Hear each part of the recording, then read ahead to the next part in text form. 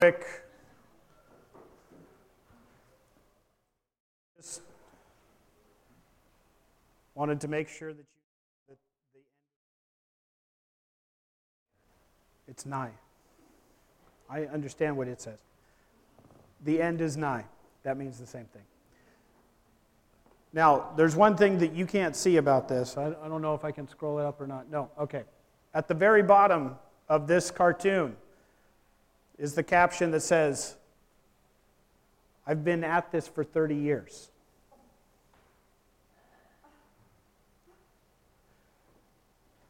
The topic of the end of the world has been around for a lot longer than 30 years, but it has been around for a long time. And every generation since the coming of Christ has thought that they are the generation. This is the time that the world is going to end.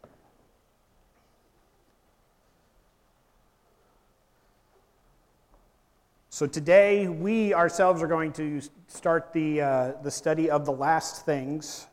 We use the term eschatology, right? So the Greek is eschatos, meaning last, and of course, ology, meaning the study of.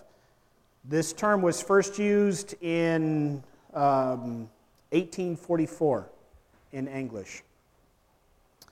The Oxford English Dictionary defines this as part of theology concerning death, judgment, final destiny of the soul, and humankind. Now, this subject is so complex, I barely know where to begin. Fortunately, I know where it ends.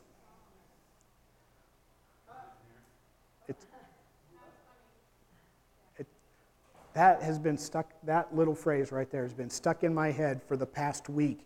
I could not get it out. So praise Jesus. I am free from that pun because it would not go away. All right, so the end of days. It has always held a fascination for people. Everyone's so concerned about when this is going to take place.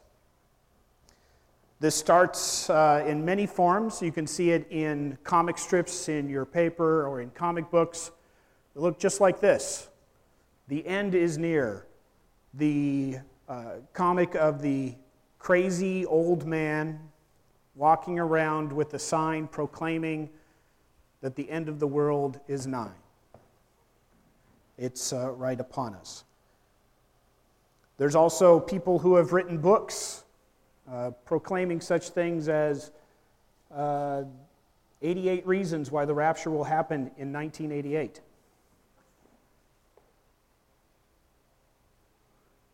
Oops. There's other books, the popular Left Behind series, right? A combination, as it says on the cover, a combination of fact and fiction. It's hard to delineate where that actually starts. But supposedly, you have just a combination of the two combined into those series somewhere. We have movies. Many, many, many movies, right? Hold on just a moment.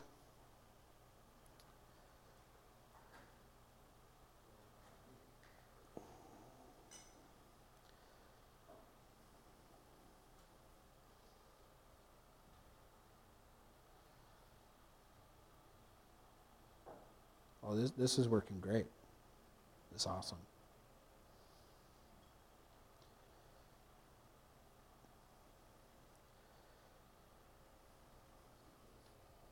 My tablet has decided it doesn't want to show you the movies I'm talking about.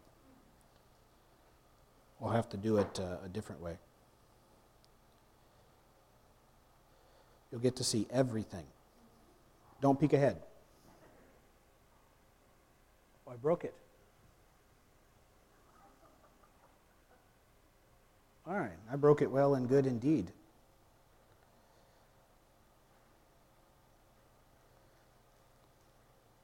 All right, so there's this Wikipedia page, because Wikipedia is our Bible.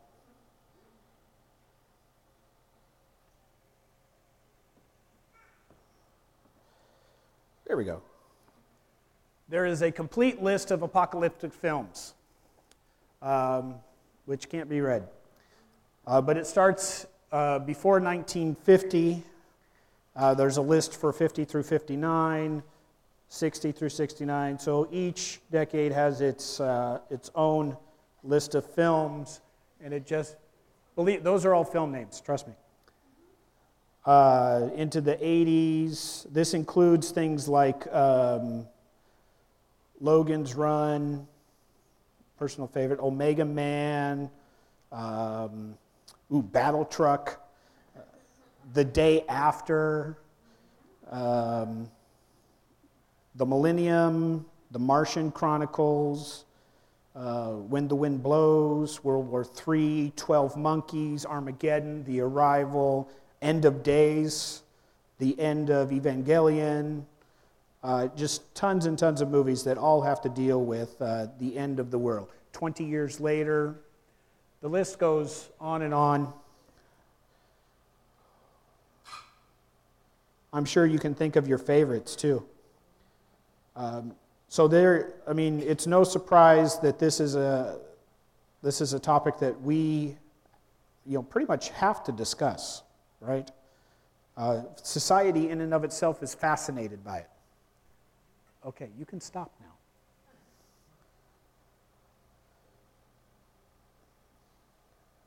Disconnect. There we go. That was a picture of the cosmos, by the way. That has no bearing on what we're talking about right now. There we go.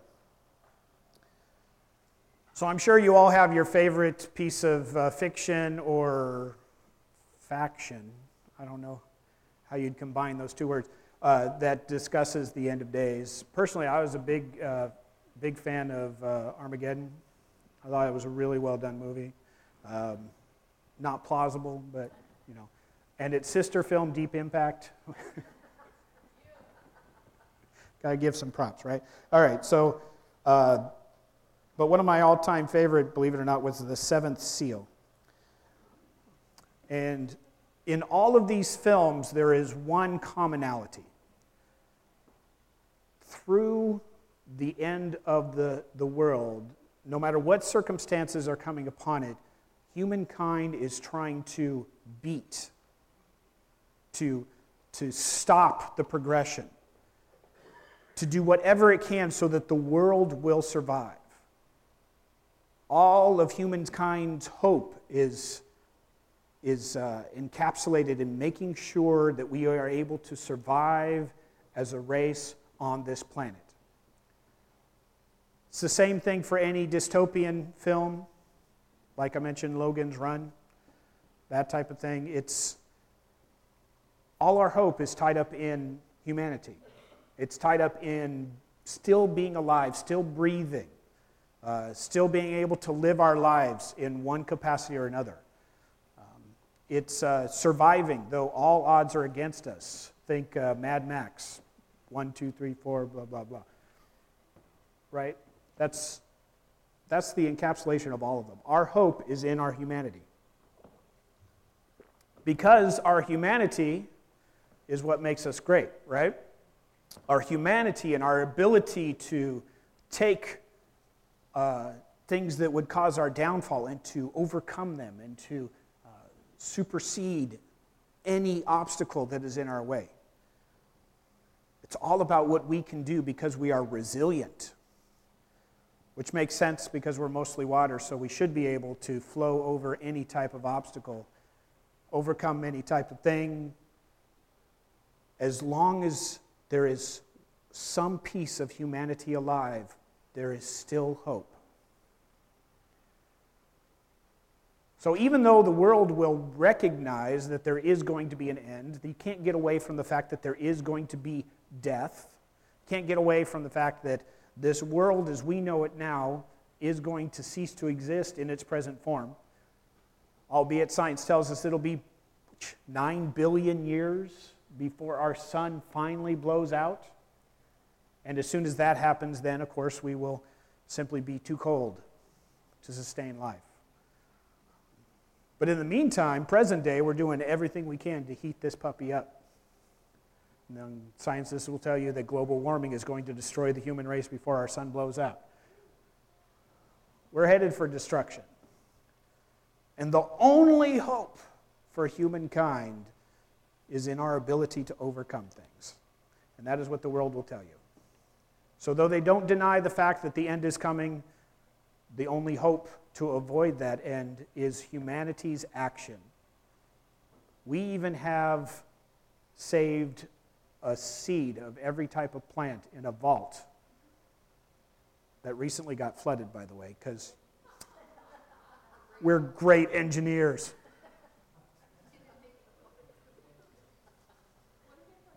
They didn't think they would need to because it was under permafrost, and apparently the planet got too hot and the permafrost is melting. So, humans, I tell you. So we do everything that we can to steel ourselves against this dystopian future that we see that is coming, that we know that is going to exist, and our only hope as we see it as a race is to rely on our own ingenuity, on our own planning, on our own skill to overcome all of these type of things. Praise the Lord, we have something better than that. That is so sad.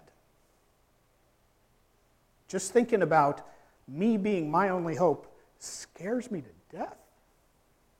Not literally, because I'm still standing here. But it's scary when you think that our only hope of survival is our government. Our only hope of survival is our military. Our only hope of survival is that somebody stops that crazy guy in North Korea before he pushes the button. Our only hope of survival is the infallibility of man? Whoa. It's not going to happen. It is not possible for us to stay off our own execution, to stay off the end, as it were. Fortunately, we have something that gives us a better picture of what the end of the world looks like. And though there's some trouble, some would say some tribulation during it, we have a hope that is more secure than merely placing it within our own hands. A hope that is more secure than any human could ever hold it, any human could ever plan for, any contingency that may come our way. When the end of the world comes, we shouldn't be running around scared trying to do whatever we can to make it not happen. Because though you may see that be successful in the movies, that will not be successful. The problem is, in the movies, the only thing they're really trying to do is to make sure that there are people that are living and breathing, that are alive. They're trying to preserve the what is because they have no hope for the what will be. We have an opportunity through reading God's Word to discover something more permanent than that. We have the opportunity to take hold of a greater hope that does not fade away. We have opportunity to take hold of a hope that is not reliant upon our own works, what we can do. In fact, we're told that there is nothing that we can do. It is not reliant on our own works.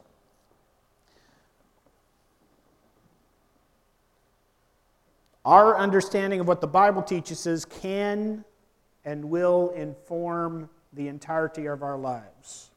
Amen? This includes the end of days. This includes the study of the last.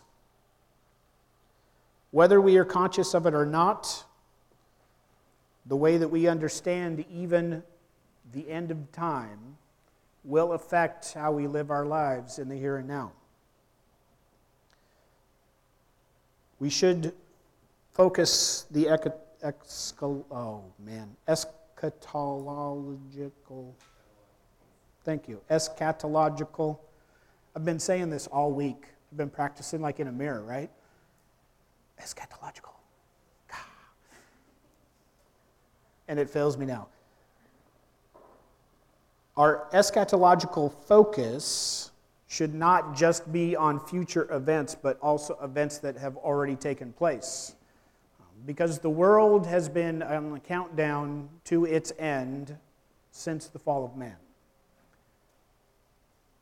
The plan has been put into action before the advent of Jesus walking this earth in human form. The plan was put into action fully upon his death and resurrection. So there are things that have already taken place that inform our view of what will take place. Now, we've spent the last 10 months here, since January, focusing on learning more about the person of Jesus from every angle, right? We've studied who he is from his birth to his death to his resurrection. We've taken time to separate out myths and fiction, to separate legends, to clear the jungle of all those things that would seek to obscure a pure picture of who Jesus is. So we're continuing that because all of our hope this year is that we would be able to make better the foundation that we have here so that when we are not here, we are still strong and secure. That there is nothing that could shake us off of that foundation. So anything that would come our way, we would always be ready to explain our hope. It's not something that would stumble us. So our phrase for, the last several years, and will continue for a couple more here, is when my endeavors draft futility, God's answer inspires lasting beauty. We've already gone over when my endeavors and draft. Does anybody remember what those stand for? WMED.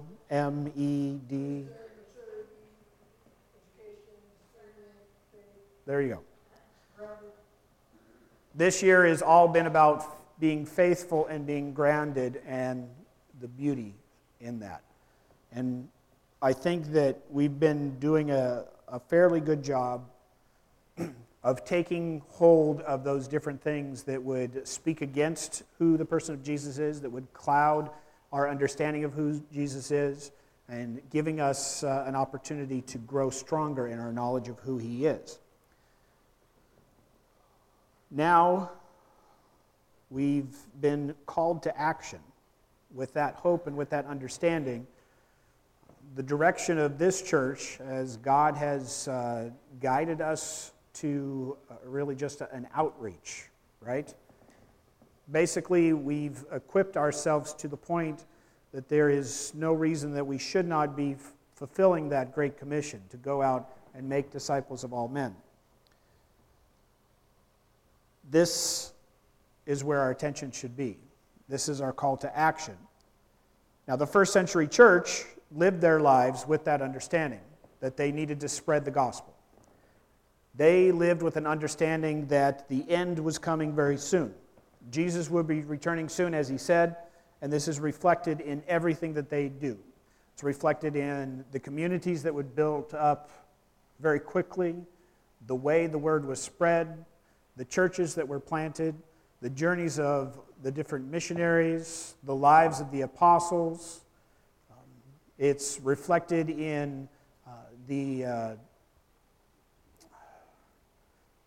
different councils, all with the idea of focusing our understanding of God's Word and putting into action what we've been called to do. So today we're basically laying the foundation for our beginning of a study in a mere 4 weeks,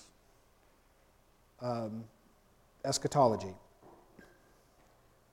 With all of that in mind, so we need to lay down some basic understandings so that we're ready for us to go through this as quickly as possible, because 4 weeks is not really enough time for me to spend to give you a full picture of all the different views and all the different prophecies and an understanding so that you can say, I know all of this. So the hope is that we give you a good enough understanding that you'd be able to continue and study on your own, because as I always say, it's very important that you don't just take our word for it. It's very important that you get into the Word yourself and that you study for yourself and that you are prepared yourself to be able to answer those questions and explain your hope. The answer should not be, well, my pastor tells me. So generally, eschatology is divided into two separate studies. The first, there is the general eschatology. This is the study of what happens to us individually when we die physically and what our future life will be like in the presence of God in heaven or separated from Him in eternal damnation. So that's general, that's our general eschatology, talking about us, our personal lives, what happens when we die, that type of thing. Then there's the study of special eschatology. This is the study of events that conclude the history of the world as we know it prior to the day of judgment. There are some terms that we'll be using. Colin, I believe there's a glossary list that you can put up on the screen. Jacqueline said she set it up beforehand. On it. All right. So there are some basic terms that we're going to be using, and we should have them momentarily for you.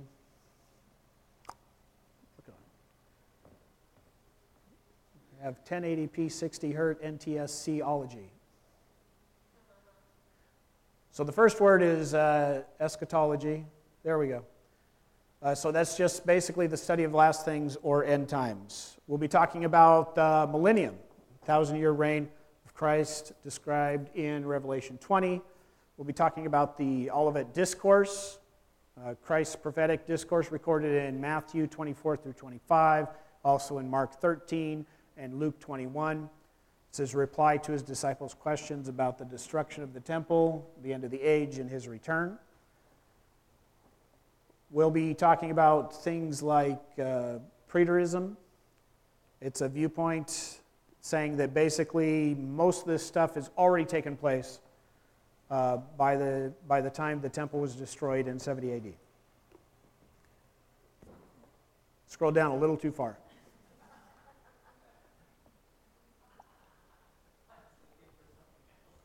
Okay. All right. That's all right. We have post-millennialism, the view which holds that the kingdom of God is now being extended in the world through the preaching of the gospel and the saving work of the Holy Spirit. Christ will return after a long period of righteousness called the millennium. See millennium up above. We have amillennialism. Amillennialism. We have no millennium. That's what that means. Most of the advocates of this system refer to the millennium as a period between the ascension of Christ and the loosing of Satan, and during that time period, an advancement of both good and evil. With the loosing of Satan comes the time of intense persecution of the church, followed by the glorious return of Christ. Premillennialism, the view that Christ will return to earth to establish an earthly millennial kingdom. I'm having a tough time today with that. Over which he will reign on an earthly throne.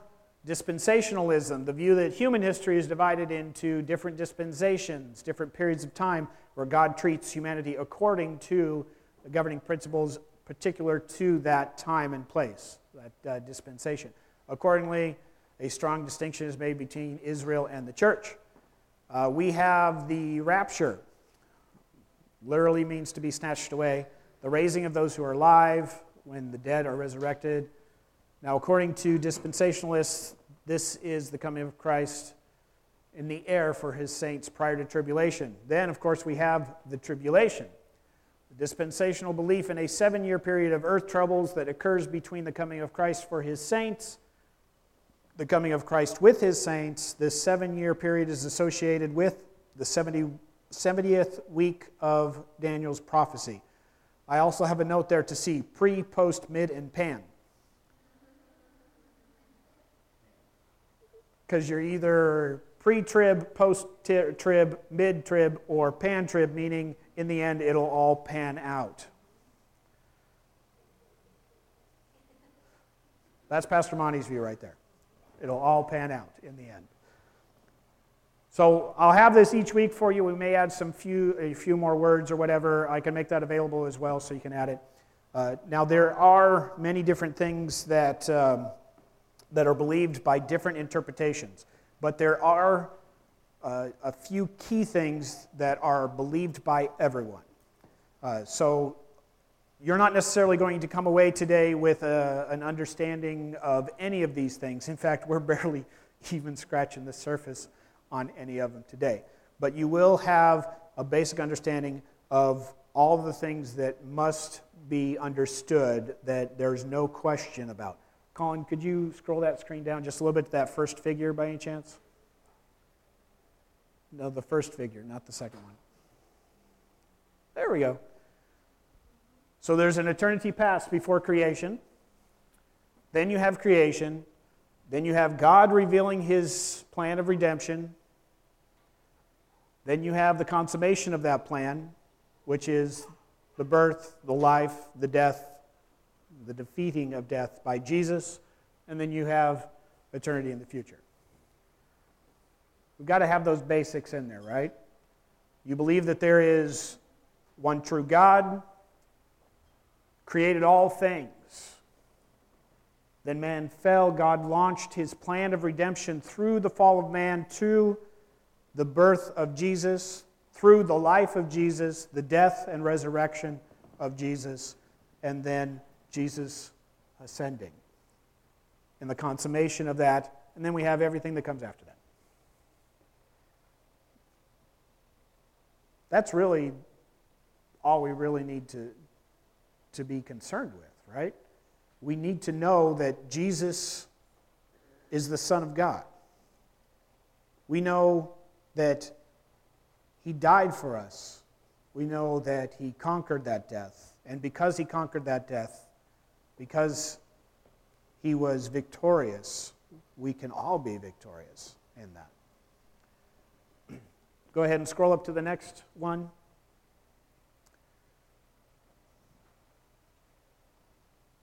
A little bit more of a micro scale here.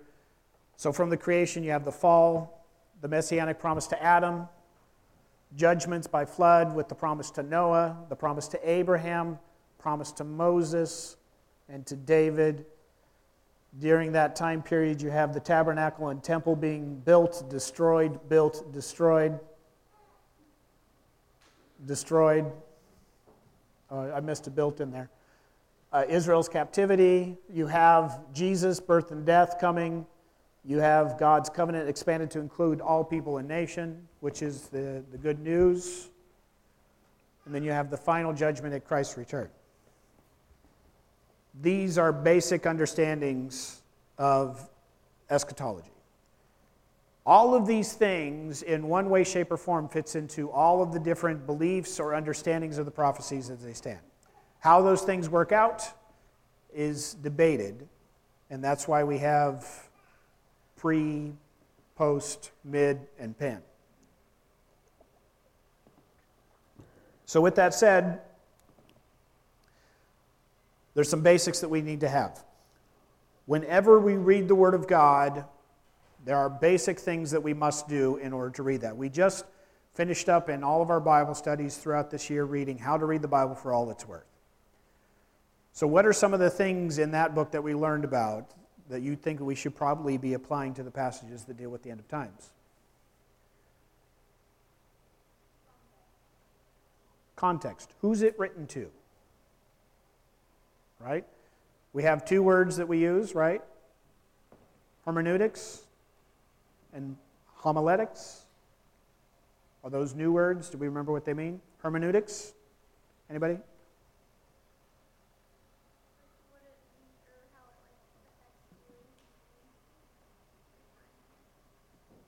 I'm sorry, Kelsey. Hermeneutics is... It's one or two. Anybody want to help her? Hermeneutics.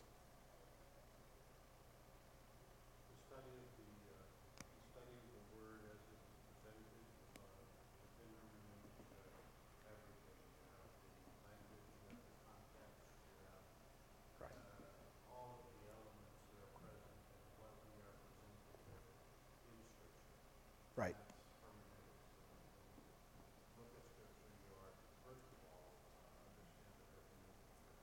Right. So who it's written to, the time it was written, the language it was written, the understanding of the people that were there, what they would understand it to be written as, that's hermeneutics.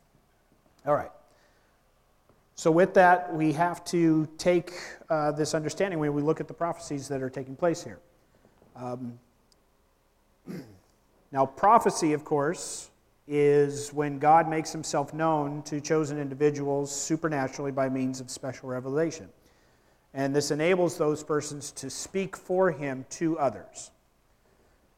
So since the Bible has been completed, we have 66 books of the Bible.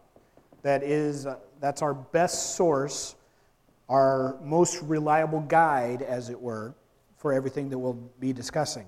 In certain times in history, God has communicated supernaturally to explain the plan for restoring humanity. Prophecy is not constantly available to all humans. It is visible only to those who hear the message at the time it is given. There may be a preserved record of it, a prophetic revelation which may be passed down or passed on to be examined. But the direct revelation is usually only tied to the time and place where it's given. It's very specific in that. Prophecy is objective. It is not subjective. This is not Nostradamus that we're talking about here. It doesn't change based on the circumstances and the time that we're studying it. It can be studied by the rules of language in which it was given and recorded per preservation. Prophecy may be directed towards just one era or people rather than to all people. And prophecy is preserved beyond its time of origin by its placement in Scripture. The purpose of predictive prophecy is to prepare people on earth so that they will have the proper response to God's activity when it takes place. The Old Testament's redemptive prophecy was to prepare the world for the Messiah's coming, for example.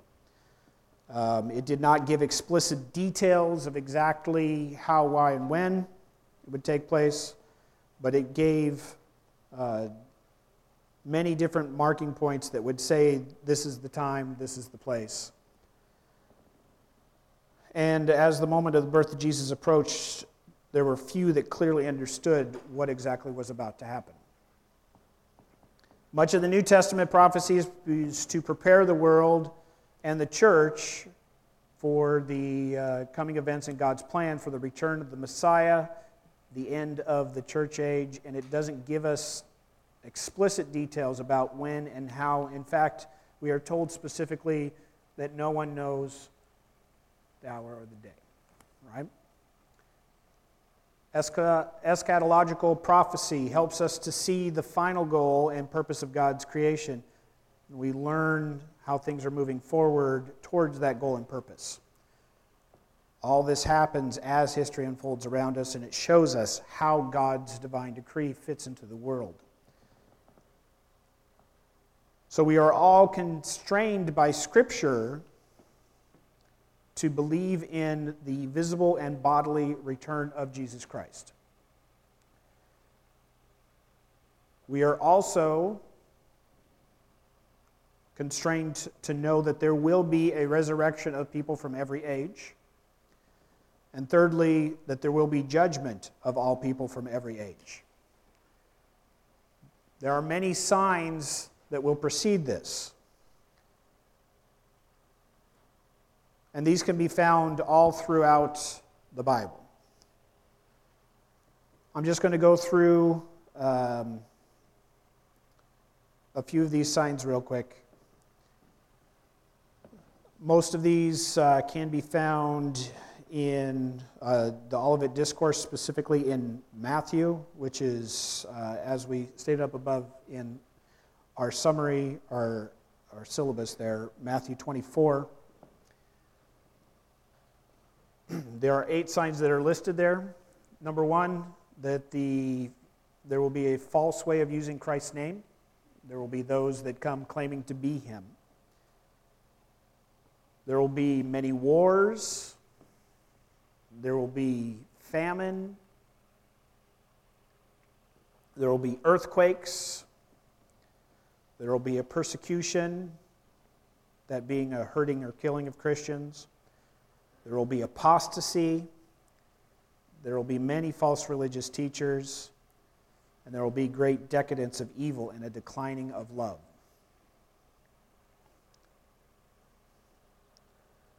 There are also other signs in the New Testament. These can be found in passages in 1 Thessalonians, 2 Timothy, 1 Timothy, and even in the Old Testament, in Ezekiel.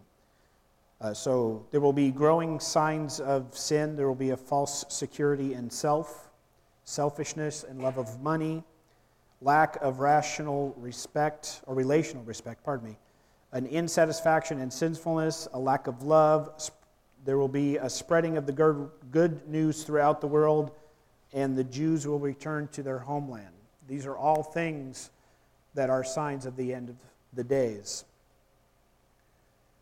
So I would like you to take today and take this coming week, now that we have all of that basic information available to us, to think about the different things that you see going on in the world today and how they match up with the sign of the days.